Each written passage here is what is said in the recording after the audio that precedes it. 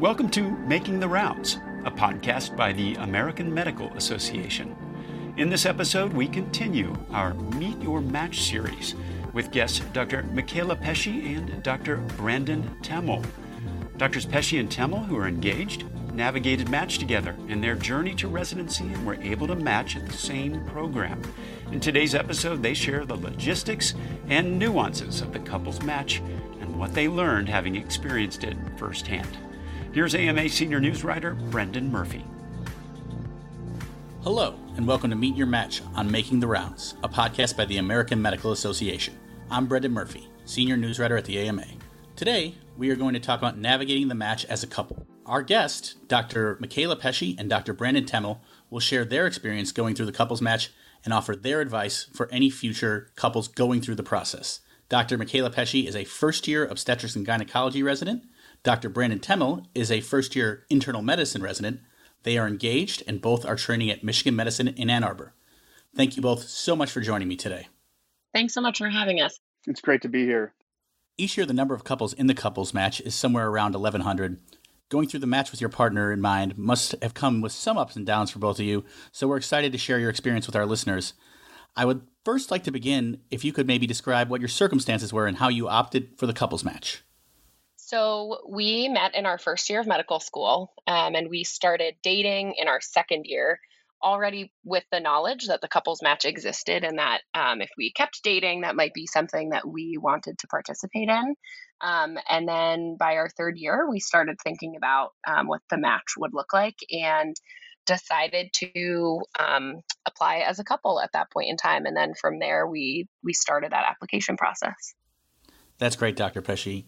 It's probably good for our listeners to have the background. Can you walk us through the mechanics of submitting a couples match rank order list? Do you submit separate rank order list? Is it a combined list? How does that work? So it's a combined list. And essentially we both enter it on our own, but they link once it enters the match. So I'll have my 1 through 10, she'll have her 1 through 10 in that scenario. And if we both wanted to put Michigan at 1, we would both put Michigan 1 on our respective lists. And then that basically gets added together in their algorithm. And if one of us matched our number 1, but the other one did not, it would go then to the next combination until there was a mutual match on the same line. And it would continue that way until that happened. And you can see your partner's list. So you make your own list and they make their own list, but you are coupled in a way that you can say, show my partner's list, and you can see what their number 1 is. So you make sure that your number 1 matches with their number 1 as well. We double checked a lot of times to make sure we were very nervous. We put the order in wrong. It does seem to add a layer of complexity. You guys are in different specialties. How does that impact this process? I think there's a couple different variables, especially because the interviews kind of come out at different times.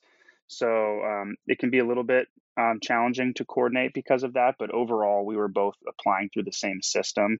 So we were able to link our matches and things. So it was a relatively smooth process with our specialties, but there were some differences.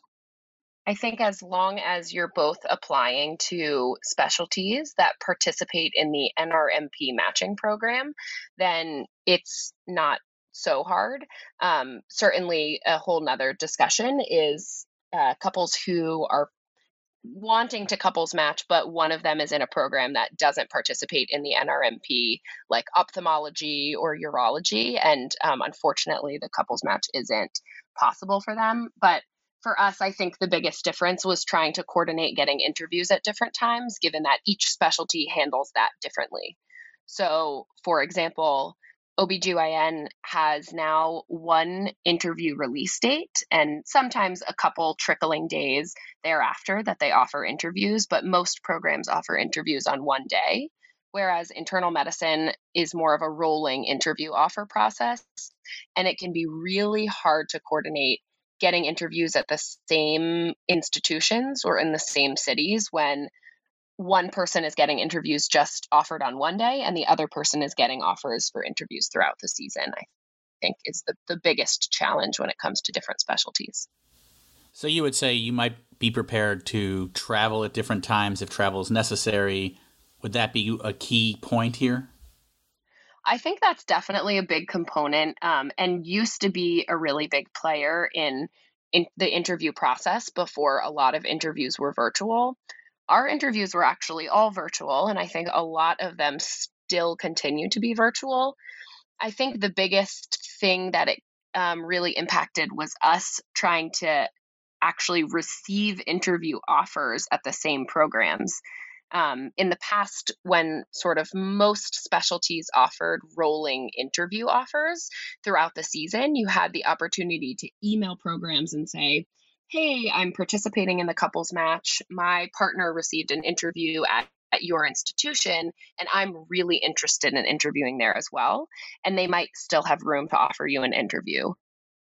Whereas for us, Brandon might have received an interview offer and my interview offer day had passed already, and it gave those programs less of an opportunity to then offer me one if they had already offered all of their interview slots on that one day that had already passed. Looking at what might be the first step of this process, did you deliberately apply to the same institutions? We did. When we were looking at which programs to apply to, we looked both at the same institutions, but also at the same cities. So we started by targeting cities that would have multiple programs so we could try to coordinate in the same area and then applying to the same programs as well. But you matched at Michigan, which doesn't have another massive health system in the town, am I right? That's true. Yeah. It worked out that we thankfully both had interviews here at Michigan and ended up really liking the program. And I think going into it, we were expecting more so just with the odds of matching and having to match together that we would be ending up at a large sort of city with multiple health systems. That was kind of our perception of what was most likely to happen going in. But it did turn out a little bit differently for us in the end. So this is a good one for our applicant listeners. We're approaching rank order list time. How did you construct your rank order list as a couple? So there were a couple different aspects that we looked at when formulating our list. The one being the location and making sure that we were picking programs that were either the same program or in the same area, looking at strong programs that we felt would allow us to have the training opportunities that we needed, looking at programs where we felt that it was a good fit and programs that acknowledged us in the couples match and made efforts to at least tell us the information and the things that they had in place to help us sort of succeed as a couple in terms of matching up vacations and matching up schedules as best they can, knowing that we're both going to be very busy. So I think, first and foremost, trying to be in the same area, trying to be at the strongest program that we could to allow us to have, all those fellowship opportunities that we wanted. And then also programs that made an effort to acknowledge us both individually and as a couple really felt good and really kind of, steered us towards those programs. I think for our first 10 or so programs, in terms of how we started to rank our programs together, we were able to match up programs that were in the same city as each other, or very close by, that we both really liked and would have been happy to go to. As we got further down the list, we had to end up deciding whether to prioritize being close to each other versus being at programs that each of us really liked and really wanted to be at, which is certainly the hardest part of making that rank list. But I would say for us, we generally prioritize being in the same city or at the same program. You took care of the nation. It's time for the nation to take care of you. The AMA stood by America's physicians and patients during the pandemic, and we're not stopping there. We're fixing prior authorization, leading the charge on Medicare payment reform, supporting telehealth, fighting scope creep, and reducing physician burnout. It's time to rebuild, and the AMA is ready. To learn more about the AMA Recovery Plan for America's Physicians, go to ama-assn.org/time to rebuild. Were there circumstances where one of you really liked a program and one of you really didn't? And how did that factor into this whole process? There were a couple of those circumstances that we had. And one of them that I'm thinking about, I had other interviews in the same area. And so we kind of talked about being in that scenario in the same city, but not necessarily the same program.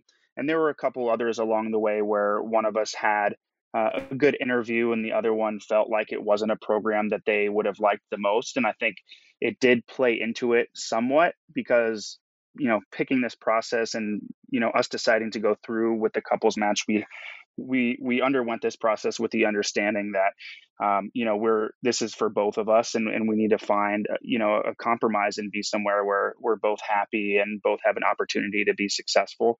And so it was definitely, a work in progress along the way as we interviewed, but there were certainly some scenarios in which that was the case. How did the results work out for you? Where on your list did you guys match? We were very lucky to match at our first ranked combination. That was, we had a lot of discussions about what to rank first and second and third. But ultimately, we were so excited to match at our number one program, which was the University of Michigan. So we got incredibly lucky, and many happy tears were shed on that day when we found that out. With the wisdom of a year or so in residency training and having been through the match process, is there anything you would have done differently about this process? I don't think there were any big changes or things that we would do differently on a large scale. I think it was something that we talked about with each other a lot. We knew, what our expectations were and what we were looking for in programs. And I think it just took a lot of conversation along the way. We were constantly discussing and constantly considering as we went to try to pick, what options were best for the both of us. And I think that we did that. And I think we were very happy with the result and feel like we ended up at a place that kind of achieved all of the things that we were looking for. I think there were some conversations about making the rank list as we got into the lower numbers where maybe we were perseverating or talking too much about particular combinations once we got down into the 40s and 50s of the combinations that, those conversations and some of that stress may not have been worth it in the end. But it was something that I think overall we were happy with the process and how it went. And I don't think we would have made any big changes. I think one thing that we felt like over time we could have maybe done a little bit sooner is we could have been a little bit less afraid to email program directors along the way and say, hey, I'm participating in the couples match. I haven't gotten an interview at your program yet, but my partner has, and I would really love that opportunity. I think there's no harm in doing that. And certainly as a single person applying to the match, not in the couples match, you don't have a great deal of excuse to email a program director. I do think you have a lot of reason to do so when you're in a couple. And I think it's really important to take advantage of that. It doesn't always work. It's not always helpful. But I do think we had a few scenarios in which one or the other of us got an interview because we essentially asked for one and we made it clear that we really were interested in that program. So I would say that's something we wish we did sooner because at the end we had, some small benefits from that, but I think perhaps we could have benefited from that if we did it a little bit more in the beginning of the process. I agree. And I think it's always intimidating, especially to reach out to a program director at a program. But I think the thing that we think about is, we want to be at a program where we feel like our program director and the faculty there cares about that process. And I think those program directors or those programs that are receptive to that type of communication are the programs that are going to support you as a couple moving forward. So I think I agree. That's something we could have done a little bit more proactively or sooner in the process. That is an interesting divergence from the typical match process. You often hear to be a little reserved in reaching out to programs or follow their directives after the interview, but you guys were more proactive. You also mentioned, Dr. Temmel, the stress of going through the couples match and considering the possibilities. I think it's important to point out that the match rate for couples, which is about 4 or 5% of applicants in a given match pool, is generally the same as it usually is for USMDs. In 2021, for instance, it was 95%, which is right around what the match was for USMDs. Considering all that, do you have any words of encouragement for students in the couples match? This might be kind of the stressful period of that whole process. I think in general, things have a way of working out. And, just like they have a way of tending to work out in the regular match, I think in the couples match, the same applies.